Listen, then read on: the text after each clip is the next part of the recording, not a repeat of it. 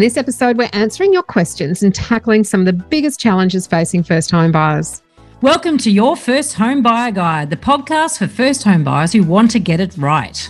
I'm Megan and that was Veronica. We're both buyers agents and probably old enough to be your mums. But that's a good thing because between us, we've got over 40 years experience and we are going to share with you bucket loads of stories about avoidable mistakes. Together, we're going to make sure that you get unbiased and real information that you can rely on so you can get where you want to be without missing a step. Now, we've got loads of great tips for you in this episode, and if you'd like more useful tools, head over to the website homebuyeracademy.com.au. There you'll find free checklists that you can download, a free mini course on how to price a property, and our Where to Buy workshop for only $39. Priceless stuff, really. Bargain. But before we get into the interesting stuff in this week's episode, here's the boring bit, the disclaimer. You, of course, know that nothing in this podcast is to be taken as personal advice. We always recommend getting the advice of an expert in their field of expertise. Now, we've done our very best to ensure that the content is correct at the time of recording, but things change. So check with the relevant government authority or your advisors to get the most up-to-date information.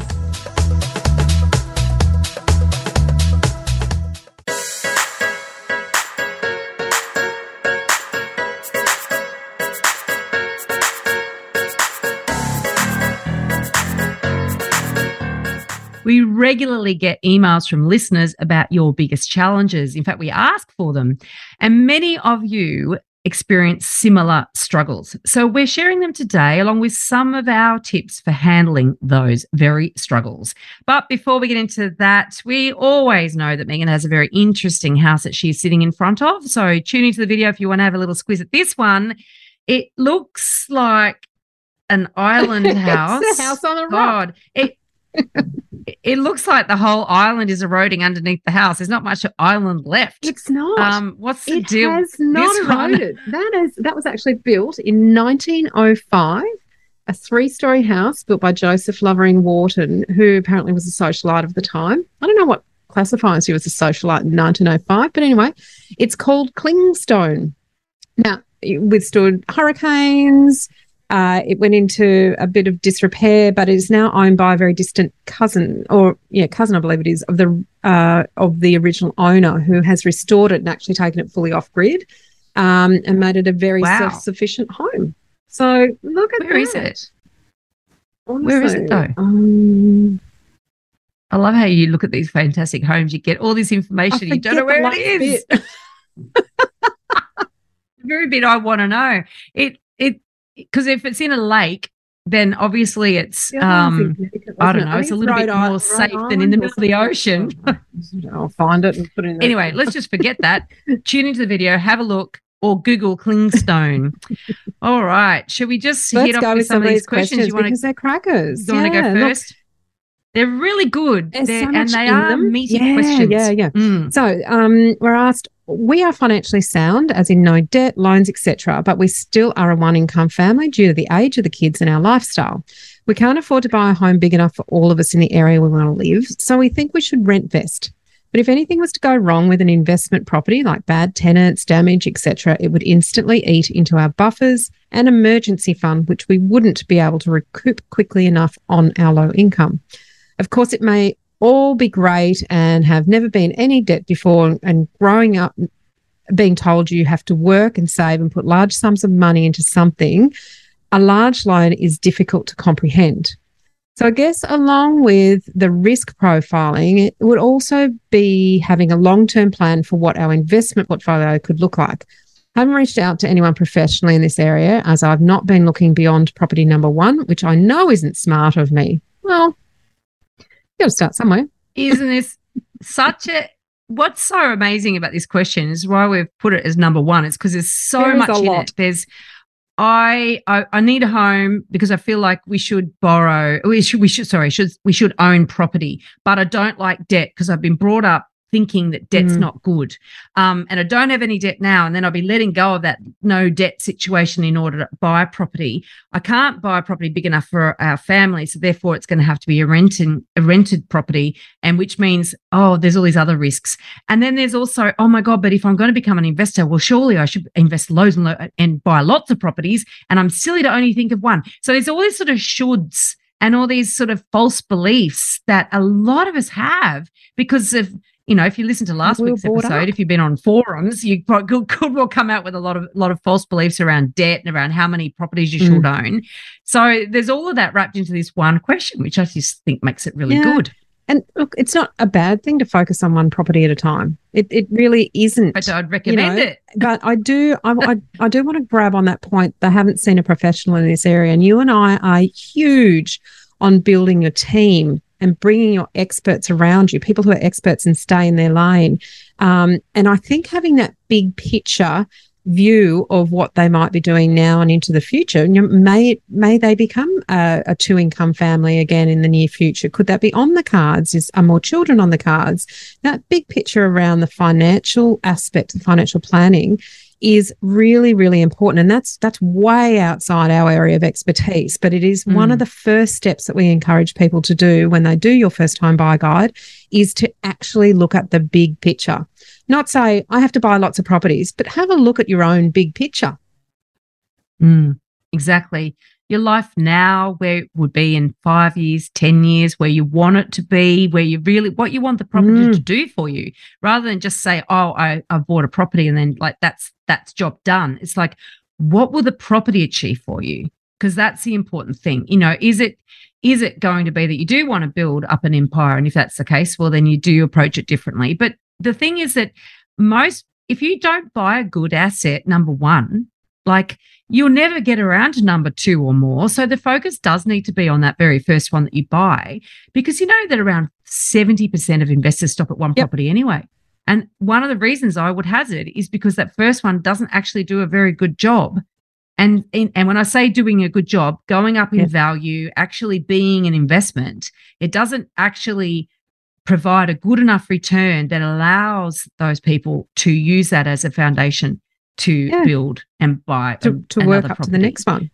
And another thing too is about looking at debt differently, because debt is scary. Let's face it, particularly if you've never had it. We're talking, 6 digits or something, 7 digits potentially, depending on where you are. It's a huge amount of money, 30 years to pay it back or whatever. And obviously interest rates rising, all the rest of it. Debt is scary, no doubt about it. But if you buy a good asset, there's a reason for going into debt, right? And that is about buying a good asset that will go up over time, right? So therefore the risk becomes less about the debt, but in the actual property that you buy. That's really where the risk is. Heaps of people go into debt and buy really risky properties. They don't even realize it. They don't treat debt with enough respect, right? So you do need to respect debt and be somewhat fearful of it, but even more fearful, what you should be, more fearful of buying a bad property. Yeah, and a good property just isn't about the income. Some people focus on the income of the property so that it's cash flow positive. If it's cash flow positive, it means that I don't have to put my hand into my pocket every month to pay the mortgage and the expenses and the outgoings. And that seems safe, but it can be a red herring. But income in the absence of capital growth is not a good investment strategy. It doesn't actually produce anything except for, using a lot of money to generate a very small amount of money. You want to use debt to generate the bigger part of the picture, which is the compounding nature of capital gains. Exactly right. I love that. Borrowing a lot of money to make a small amount of money, which is what, when you chase rent, when you really boil it down to it, that is what it is. But there are ways that you can reduce risk too. And obviously, as I said, the biggest way is to not buy a bad asset. But look, things can go wrong, with tenants and all the rest of it. The way to minimize that risk of bad tenants and tenants doing damage is really by buying in areas that attract good tenants, buying the type of property that attracts a good tenant, that good tenants want to live in. Choosing a good property manager. There are ways to mitigate these risks. Also having good insurance, Veronica. Yes. It's just so you cannot underestimate. People complain about paying insurance. Insurance is something you don't know how much you need until you actually need it. And when you need it, it is really important, particularly from a rental property point of view, because it can cover not only damage to the property in certain circumstances, in defined events, but it can cover loss of rent in certain circumstances as well. And if there's malicious damage by the tenants, there are some policies that will cover that. If they abscond and you're left with a property that you can't lease for a period of time, that may be covered by certain insurance policies.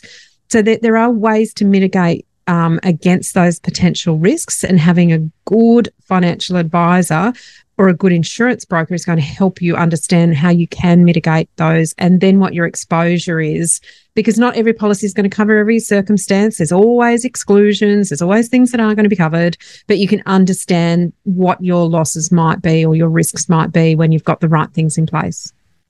So that's all about risk minimisation strategies. Now, our second question, we are currently in Victoria and looking to move to FNQ, or Far North Queensland. Do you have any recommendations? Warm up there. Yeah, very warm, sticky. Do you have any recommendations on how to build our support team, which is step one in the PACE system, building your support team for a move to Cairns? Noting how often we mention the differences state to state and the pitfalls associated.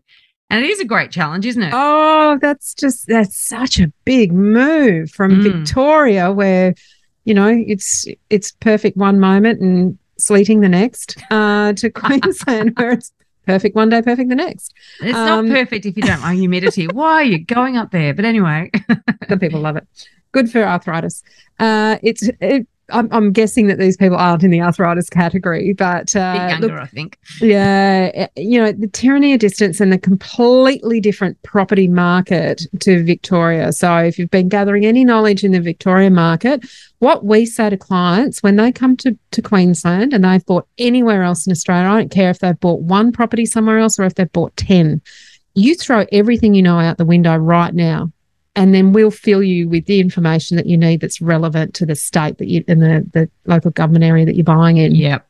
So you do need to, and we go back to, if you listen to last week's episode, we talked about, where you can get some good ideas out of property forums and online groups and chat groups and so forth. But then using that to actually, get out and find the expert. Those sorts of chat forums are a possibility of finding some recommendations that then you can then externally go and check out for their local knowledge and their local expertise. And local expertise, we cannot say how important it is. You need to be very local. You need to understand the local intricacies. What is the local government? What are the building regulations? What is the conveyancing protocol in the area that you're buying in? Mortgage brokers are, probably a little less, but certainly it'd be better to be state-based. They don't necessarily you don't need to go and visit a mortgage broker now. You don't have to be in front of them. Everything's online. Don't need wet signatures. Don't need wet signatures. Courtesy of COVID. Yeah. Another place that you can look for recommendations, again, we advocate for finding recommendations for people and then investigating, do your own investigations. Don't just go, okay, so you use that person, great, I'm going to use them. Because they need to be right for you and your knowledge base and your experience. There are conveyances where I know that if someone's bought 5 or 6 properties, they know the process, they know what's going to happen on that conveyancer is probably going to be right for them. There's others that are going to hold their hand a lot better and guide them through a process if they've never purchased before or they're from interstate, because they need step understanding, recalibrate, step. So there are different approaches that conveyancers can make as well. Yeah, and someone that will take you through those steps and explain them to you, because and we've talked about this before in other episodes where we've talked about the 2 different types of conveyancers. There's those that do a lot of the before you actually buy it advice to make sure that you've got all the right conditions, et cetera, in your offer. And then the second half of conveyancing is actually the conveyancing, which is working through all the legalities of taking it from one owner to another, right? And some conveyancers only do the second bit. They're very blasé about the first bit, right? You've really got to sort of understand what makes a good conveyancer. And it's one of the things that we obviously talk about in the course is what makes a good any of these A, B, C, or D. What makes a good conveyancer? What makes a good questions do you need to broker? ask? And There's not actually many buyer's agents up there in Cairns. I mean, I do know one who's been there quite some time, is quite established and knows the area very, very well and all the pitfalls. And there's a few newbies that I would run a mile from. In fact, I had a conversation with one and I said, so tell me about your due diligence process. And this person said to me, oh, well, I just don't trust anything the agent tells me. And I went, that's not a due diligence process, mate. What due diligence do you do? Because in Queensland, of course, and he wasn't originally from Queensland, in Queensland, there's very little disclosure. How do you go about making sure that all, your clients know everything they need to know about their property? He actually didn't know how to answer me. So these are the sorts of questions that you can also ask, and this is where, people have gone through the course and actually then subsequently used a buyer's agent. They have been so well equipped to choose a good buyer's agent. They would never fall for someone like that. And I know when I was filming location, it might have been I think relocation, one of our episodes, we did a few episodes up in far north Queensland, and I learned how important local knowledge was and knowing the due diligence you need to do, particularly in a cyclone zone. Yes. So there are things even in far north Queensland that you wouldn't have to worry about in Brisbane. I would never provide any kind of advice or input to someone buying in an area that has exposure to that sort of cyclonic weather. It is just such a minefield unless unless you have that local knowledge. Because there's different zones, there's different building types, there's all sorts of different things up there that I have absolutely no exposure to, and it would be negligent of me to go into that sort of space and provide any sort of expertise. And I guess along those lines, it's why we harp on about this local expertise. It's not someone that's only lived there for 1 or 2 years. Someone who's actually been through the cyclones, who knows the impact, who has seen the outcomes, seen what has changed as a result of different building practices and so forth. That kind of depth of local knowledge is what you need to be looking for, whether it's a buyer's agent, whether it's a conveyancer. If you're going alone, what questions to ask the agent, because that I couldn't even begin to guess at what sort of questions you would need to ask if you're buying a property in Cairns. They're so different. You don't know. Yeah. I remember walking through one house. It was completely covered in mold. There were mold everywhere because of the humidity, and the house was unoccupied, being sealed up. And you're thinking, okay, well, that's something you have to deal with up there that you don't often have to deal with elsewhere. There's lots of at every local area has weird things. It's the one thing I did learn traveling around the countryside. I'm like, oh my God, now I'm an expert in buying property, but I'm not an expert in these local areas. And this is why I don't like fly in, fly out buyer's agents even, because, I had to go, right, well, what don't I know? How am I going to find that out? And that's the first step, isn't it? You don't know what you don't know. Yes, it's scary. I used to always do a 1-day recce, literally driving around and noting down all the questions I have from things that I would note because of my experience. But that's it. I know what I don't know. But for an individual buyer that doesn't know what they don't know, your first step is to find out what you don't know. Yeah. And then who to go to. So I guess the question around this was, how do I build my support crew? And obviously they've done the course, because you would only ask that question if you knew that was the first step in the 10 steps that you need to take. And I guess where we've gone through this is to say, ask people if they've used anyone locally, to certainly focus on that local aspect. Ask anyone, but then do your own independent inquiries, and use the checklist that we've got of different questions for different types of advisors. And that way you're going in with not only the questions to ask, but we obviously give guidance around what kind of answers you might get and what that might mean to your circumstances and situations. So it's not just what question to ask, but what do you do with the information when you get it? Yeah. And how do you verify it, and how do you make sure that it suits what you need? Absolutely. All right, let's go on to the third question. We live in the Northern Beaches and are attempting to buy our first home. Oh, good luck. We've watched the prices skyrocket as of late, and it's quite disheartening not to be able to buy a quality asset within our price range in the area. We can afford a 2-bed 1-bath or a 2-bed 2-bath at our max borrowing capacity, apartment in the Northern Beaches, or a house in the Central Coast area. So we're talking here Northern Beaches of Sydney, Central Coast, just north of Sydney. Yeah. We have a 2-year-old son and are afraid that we will outgrow an apartment and are not confident that we would see much capital growth in it. Oh, that's really good stuff in there. We're also not sold on the Central Coast, which leads us to our third option of buying a property on the Gold Coast in Queensland, which we would rent out and eventually move into when we're ready. We just feel as though we need to buy so we're able to move on with other aspects of our life. Oh, don't you hear that a lot? Yeah, Feel it's like almost you're like stuck you in want a to put your holding tent peg in. Yeah. And I get that. I totally get that, particularly if you're actually ready to buy something. But I guess I'd want to pull out a bit and look at a bigger picture and a plan. Like we said, in terms of the first question, it's like, what's the sort of bigger picture here? What's the longer term plan? Because I mean, the first thing I'd probably say is, how committed are you to moving to the Gold Coast? Like, is that part of your plan? And if so, then you would look at that as an option. Good to get your money into a market that you're going to buy into. So you buy and sell into the market, but you've got to be pretty confident that that's where you want to be. Yeah. And you might change your mind. Oh, yeah. Or it might be that you're only thinking that's your only option. But that actually is one of many options that could be explored. Particularly if they are looking at that rent vesting strategy. You know, that opens up a plethora of options. Really, you can look anywhere and focus just on quality of asset within your price range. Yes, because the problem is, of course, if you don't end up moving to the Gold Coast, the Gold Coast apartment market has been one of the poorest performing markets in the country in terms of growth. Longitudinally, growth. Yep. So not to say people can't make money there, but it's the exception rather than the rule in certain places where there's been a lot of development. And so you've got to be super, super careful. Obviously, buying with a view to live there at some point might be okay. But at the same time, I'm guessing if you want to move on with other aspects of your life, you're really wanting this property to perform as an investment, as an asset.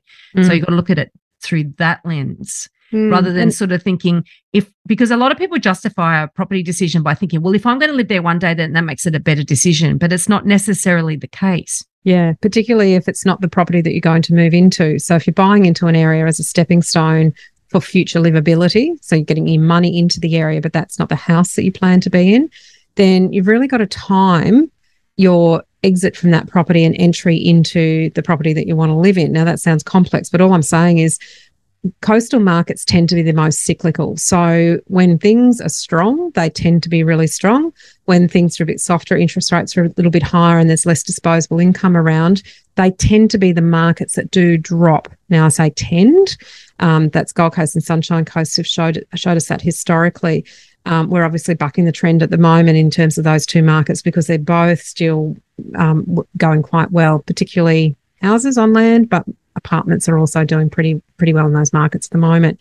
What you wouldn't want to do is buy at the top of the cycle into, say, a larger apartment complex where there's more stock to come on, thinking that you can rent that out, Airbnb, whatever your strategy might be, which is not necessarily what we would recommend. But if that's in your thought process, and then thinking that when you're ready to move, that will have gone up because that market can cycle back down. And when it drops, it can drop pretty spectacularly. Yeah.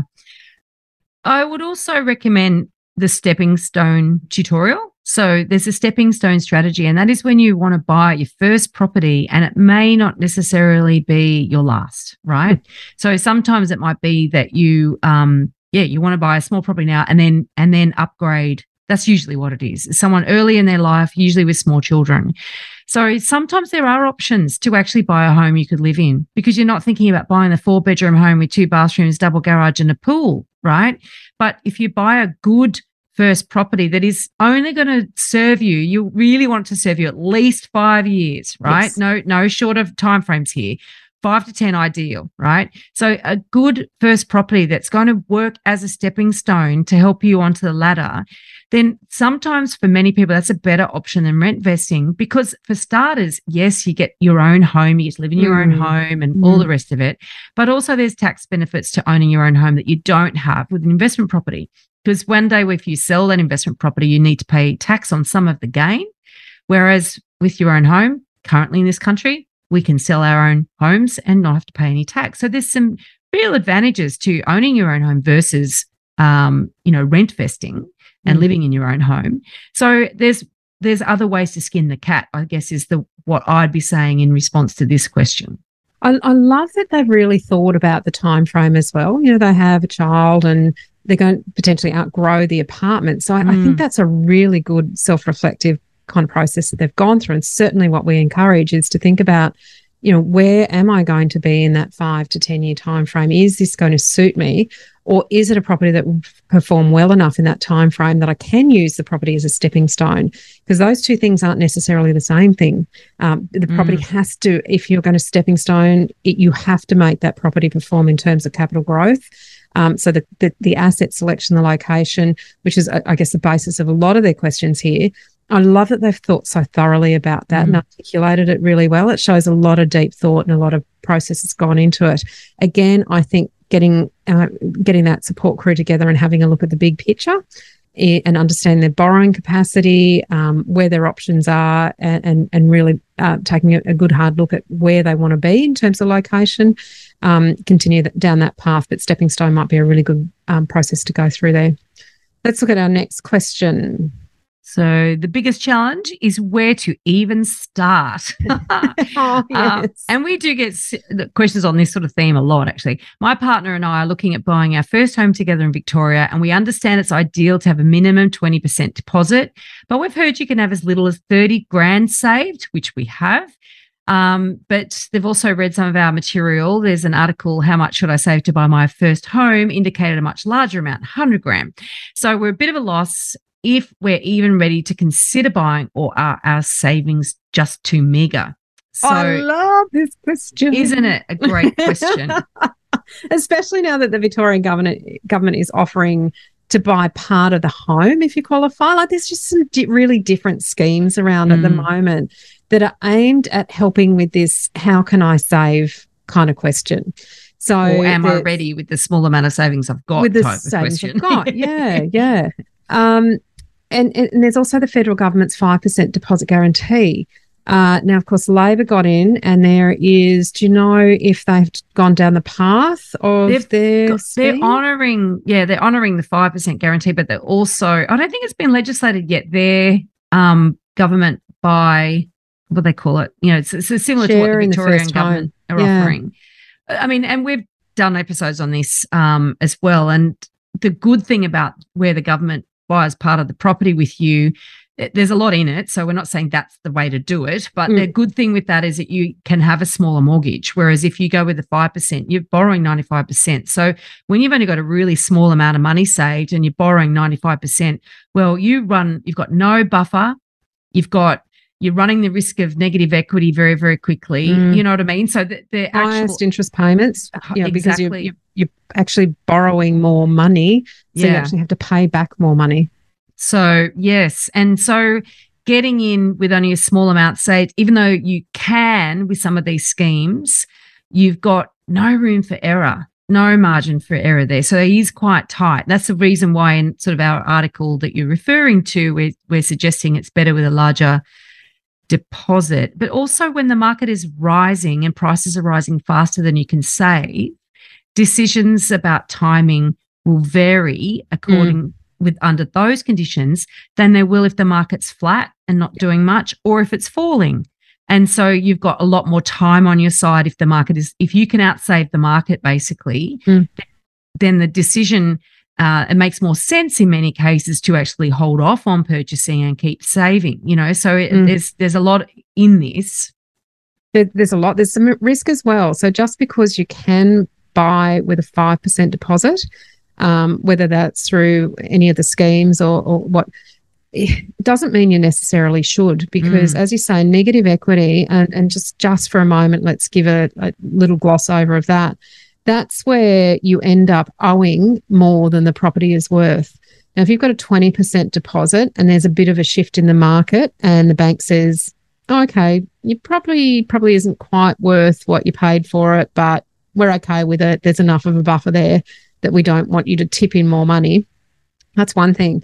But if you've only put 5% into it and the market drops, the value of your property drops for some reason, it wasn't necessarily the right property for that strategy. If you owe more than the property is worth, you could find yourself in a bit of a pickle, and that can be a very, very difficult situation to get out of. Horrible. Yeah. We're going to do some research on that because there are different schemes. Well, we did an episode. Episode 77, if you want to go back and that sort of, we do go through some of the schemes that we were aware of at that time. And that was obviously released in June, which is after the federal election. So we did run through some of those, the pros and cons of different schemes and getting in earlier versus waiting. There's also a bunch of other deposit accelerator programs, which I'm starting to store up links on. We'll probably do a debrief of some of those at some point. But I think the other thing that we haven't touched on is lenders' mortgage insurance. Now, the reason that the ideal is a 20% deposit is you then avoid lenders' mortgage insurance. But we talk quite a lot about being open-minded to having a discussion with your broker about lenders' mortgage insurance, because there may be situations where you're better off paying a small amount of lenders' mortgage insurance because the market is rapidly rising and you can't outsave the market, and it might cost you less for the lenders' mortgage insurance than what it would cost you to save the rest of the money. So there can be circumstances where it's worth being open-minded to that and get you into a better property or into the market quicker. The other thing, back in episode 20, we actually did a whole episode on buying sooner. So that sort of covers off a lot of that stuff. But bearing in mind, episode 20 would have been released in 2021. The market was pretty hot. So some of the things that we would talk about then may not necessarily be that applicable now. And this is the lovely, interesting complexity of buying property. There's so many moving parts, which is, of course, why you're listening, because you get how complicated this whole thing is. So we're here to help and hopefully give some more clarity around these big questions. Yep. Let's go to the next question. The biggest challenge I'm facing is my financial situation. Competition and waiting almost 3 years on a land development which hasn't started. I have health issues which are being aggravated by this endless uncertainty. I'm afraid to lose something in regional Victoria, but at the same time, I can't continue waiting. Wow. I've been hearing this and similar stories a lot of late. In fact, Chris, my podcast host on The Elephant in the Room, he was talking about this, that people that buy a block of land in a new subdivision that hasn't yet been subdivided, and it's effectively like buying land off the plan. Yeah. And then their deposit's gone and they're committed to that, so they can't actually buy anything else or look for anything else. And then the market does what the market does. One of the things that we really do not like buying off the plan is because you just got no guarantee about what's going to happen in the intervening time. But yeah, they've got these developments. And when property prices start falling, some developers go, oh, well, I'm not going to develop it yet. I'll wait because I want to, sell in a rising market, not in a falling market. And so then you've got somebody with all their money tied up, and different states. Once again, we talk about different states, different jurisdictions. So I guess the first thing that we'd recommend, try and get out of the contract. Try if you can, absolutely. Look, and we're generalizing here because there are some other questions we would actually want to ask before providing any advice. In the first place, we'd be sending them as a solicitor to review the contract and find out, is there a sunset clause? This is 3 years down the track. So property prices have risen dramatically in that time. So if this person has a piece of land under contract 3 years ago, there is a really strong chance that that property may have gone up in the last 3 years and may be worth more. If the developer is stuck with those prices and they can see that they could make another 20, 30% if they were to sell at today's prices, they may be trying to frustrate the contract by not doing the development so that they can have the contracts cancelled. So it's important to have a discussion with the solicitor around the contract. Who can get out? Who can't get out? Do you have any recourse against the developer for not getting the development done in a certain time period? Are there any remedies available to you? Or is there any way that you can walk away based on the contract? So my first piece of advice would be to get to a lawyer, really understand the contract, what your options are. But the sort of questions that you might ask the solicitor or the conveyancer, Veronica, I guess that's where we can really help. Yes, and it's finding somebody also who's experienced in these off-the-plan developments as well, because a local solicitor probably has very little experience in this area. Even a lot of conveyancers don't necessarily specialize in this particular area. It's why it's one of the, as I said, step one in the PACE system is to get your support crew, and it's getting the appropriate conveyancer on board or solicitor on board. So finding that person out that does have the right experience and the relevant experience to give you guidance. Now, you might find that it's watertight. There is no sunset clause. You can't get out of it. I mean, in New South Wales, for instance, developers can't do what Megan's just talked about, but in Queensland they can. Yeah. And in Victoria, I'm not 100% certain what the deal is. So that's why you need legal advice. If you can get out of the contract and then decide to do so, then, that's the time to start fresh and start the right way this time. Get everything in the right order. Don't be rushing off to go and buy something off the plan without understanding what actually happens, that you can actually have your life put on hold, on ice for 3 years or 4 years or whatever. So long to wait, isn't it? Imagine the excitement of going, oh, this is where I'm going to build my house. Getting some plans, getting excited, thinking about the finishes, and then 3 years later you're still there waiting. And you're wondering because you're in the dark. Like, it's a horrible place to be.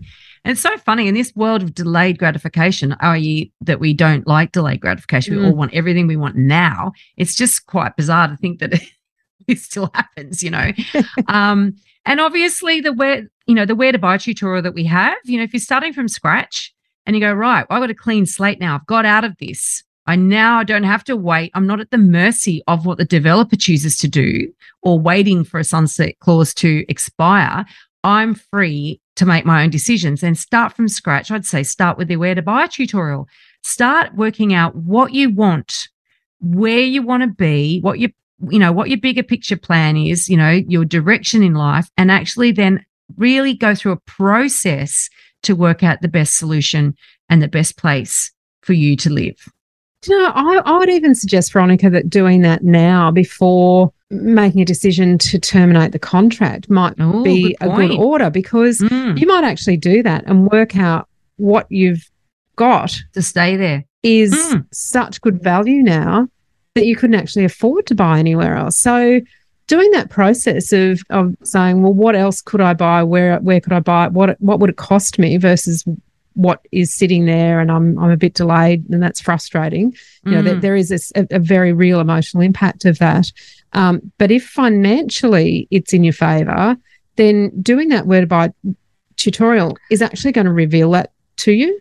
That's such a good idea. I hadn't even thought of that, because the fact is that will also stop you stressing if it turns out that is the right thing. Yeah. And fundamentally it's worthwhile waiting it out.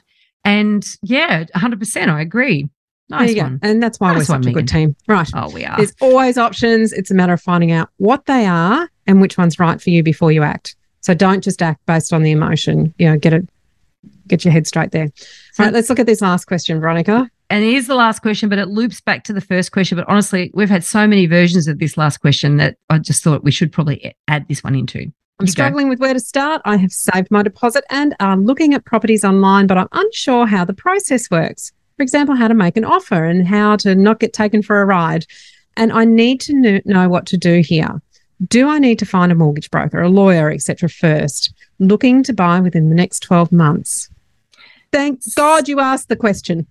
Yes. So clearly this person has not done your first home buyer guide course, because if they did, they wouldn't even ask the question. But it is a classic and common question. Honestly, those challenge emails that people send to us, they could have been rewritten in these words. Many of them are exactly like this. What do I do? What order I do it in? How do I make an offer? Oh, you got to do a lot before you make an offer. We do episode 7. Okay, if you want to go back and listen to episode 7, actually does give a very short version of what the whole process is. And so it is good to wrap your head around that. So you got sort of the picture of, that's like the broad brushstroke of the whole process. Because and that's based on your and my, combined 45 years experience of doing this and making sure that people don't put ththings around the wrong order or do a step out of place or make an offer before they know whether they've got finance or even start looking, ask the wrong questions of an agent. It's a process that we found and refined over a long period of time that covers off almost all the eventualities. Now we learn every day. You and I always, we'll get on Zoom because we haven't seen each other for 3 years in the flesh. We'll get on Zoom and say, "You'll not believe what happened this week." So there's always something new to learn. There is, and interesting too, dealing with agents, for instance, knowing how not to get taken for a ride. There are times when we will buy a property, say in my business, and I know the agent's lying. And it doesn't mean you don't buy the property. Yeah. It means that you've got to be certain that it's the right property, that you've known how to price it, that you know how to do all of the due diligence, so that it actually doesn't matter if the agent's taking you for a ride, because it's like, it's okay. They can say whatever they want to say. It doesn't make anything different. But when you don't know the process to run through, I think my little light's just blown. When you don't know the process to go through, you're not confident that you've ticked all those boxes. And I hate using the term tick the boxes, to be quite honest. It's so cliche. But you're not confident that you've marked. Yeah. Well, we give you lots of checklists. You're not confident you've covered off everything. Then, of course, you're going to be more nervous when an agent starts the sales tactics on you or starts putting pressure on you to make an offer, because you're going to be thinking they're conning me, and they might be. But if you can't be conned because you're really well informed, it doesn't matter. Yeah. And I think that's a really, really amazing power of strength when you know what you don't know, and so then you've gone and gone, you've filled in the gaps. It is. And it puts you in a position of taking what might be rumor and turning it into either fact or fiction. And that is a very, very powerful position for you to be in. And sometimes you leave that in your back pocket. You don't necessarily need to call the agent out on or correct them, because you don't want them to then be correcting other buyers if they don't know. Too bad, so sad. Really you're in competition with other people for this property, and you're in a much better position to be in control of your decisions and to make really well-informed decisions, and to walk out at the end, either having bought or not bought the property, and say, that was a comfortable decision, and I feel like I knew everything I needed to know before I said yes or no and signed the contract. That is the power of having knowledge, real knowledge, and everything, and knowing the questions to ask and knowing how to check the answers. We often say, if someone tells us something about a property, whether it's an agent or anybody, it's just rumor until we can actually verify it with facts. And the facts aren't what comes from another person. It's where you go to the source of the information and verify it. I just was thinking of a property I walked through with an agent a couple of months ago. So it was an off-market property, so it hasn't been, actively advertised, and I think he just put it out to a few buyers agents.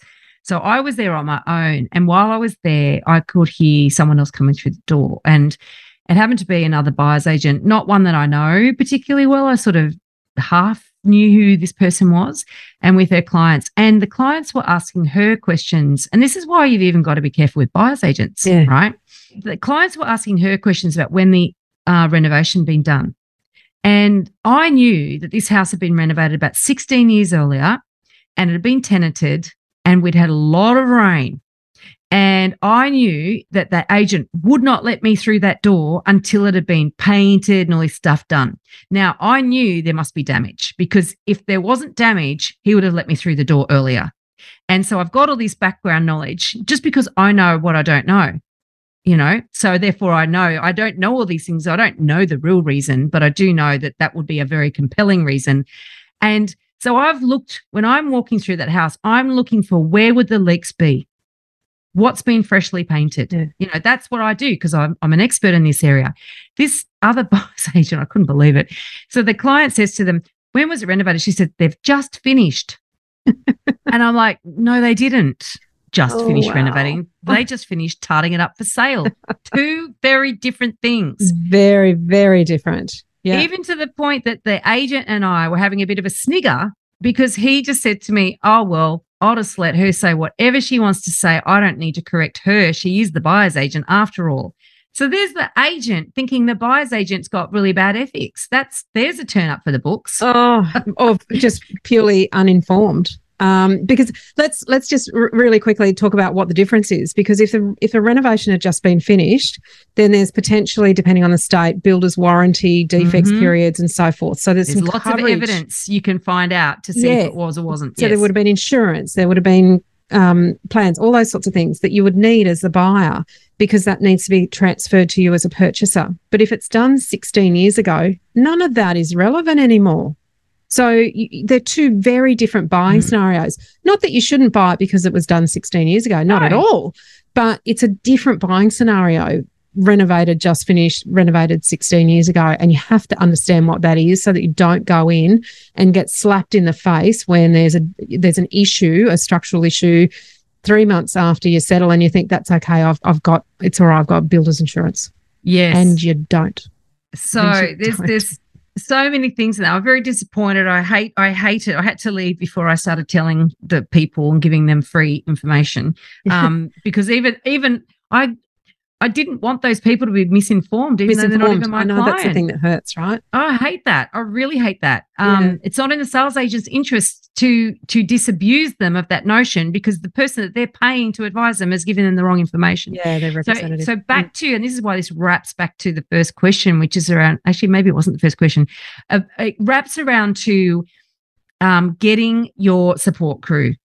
That's what it wraps around to. And it wraps around to not just any old buyer's agent, if you're going to use a buyer's agent, not just any old broker, not just any old conveyancer, about understanding who the good ones are, who are the ones that will look after your best interests, who are experienced in the right aspects, who will guide you through that whole process. And you can learn from them as well. There's plenty of people out there in these spaces that give amazing service, particularly to first home buyers who have not got the experience and never done this before. And there are plenty out there that are really crap and don't give a rat's, So learning what to look for, how to tell the difference is absolutely key, to basically you feeling confident as you move every step through the process. So there are ways to do this, absolutely. And obviously that's what the whole, your first home buyer guide is designed around, to actually give you all of that information you need when you need it in the right order. Yeah. And knowledge is power. And I'm just going to give you one more podcast that you can go back to, or episode you can go back to. I know I've referred to a few actually through this episode. If you want to sort of get more of a holistic idea about the process, also episode 59. So there's lots of resources within this podcast, but they're not going to take you step by step with all the checklists and everything that you need. You do need to do the course if you want that. You can't really stitch together all the episodes and make up your own course. No, we do not go systematically through the podcast. No, but there's lots of good info in the podcast, of course. So true. We'll see you next week. In this episode, we've covered a very small part of our 10-step online course for first home buyers. If you would like to learn more about the process and how to buy without making a mistake, then head over to our website, www.homebuyeracademy.com.au. Don't forget to subscribe to the podcast so you won't miss an episode. And if you like what you've heard today, please give us an iTunes review. 5 stars would be wonderful. It will help others find us as well. Thank you for joining us. We hope you found this really useful. And if you have, please share the love with others who you know are in the same boat. We'll be back next week with some more priceless stuff.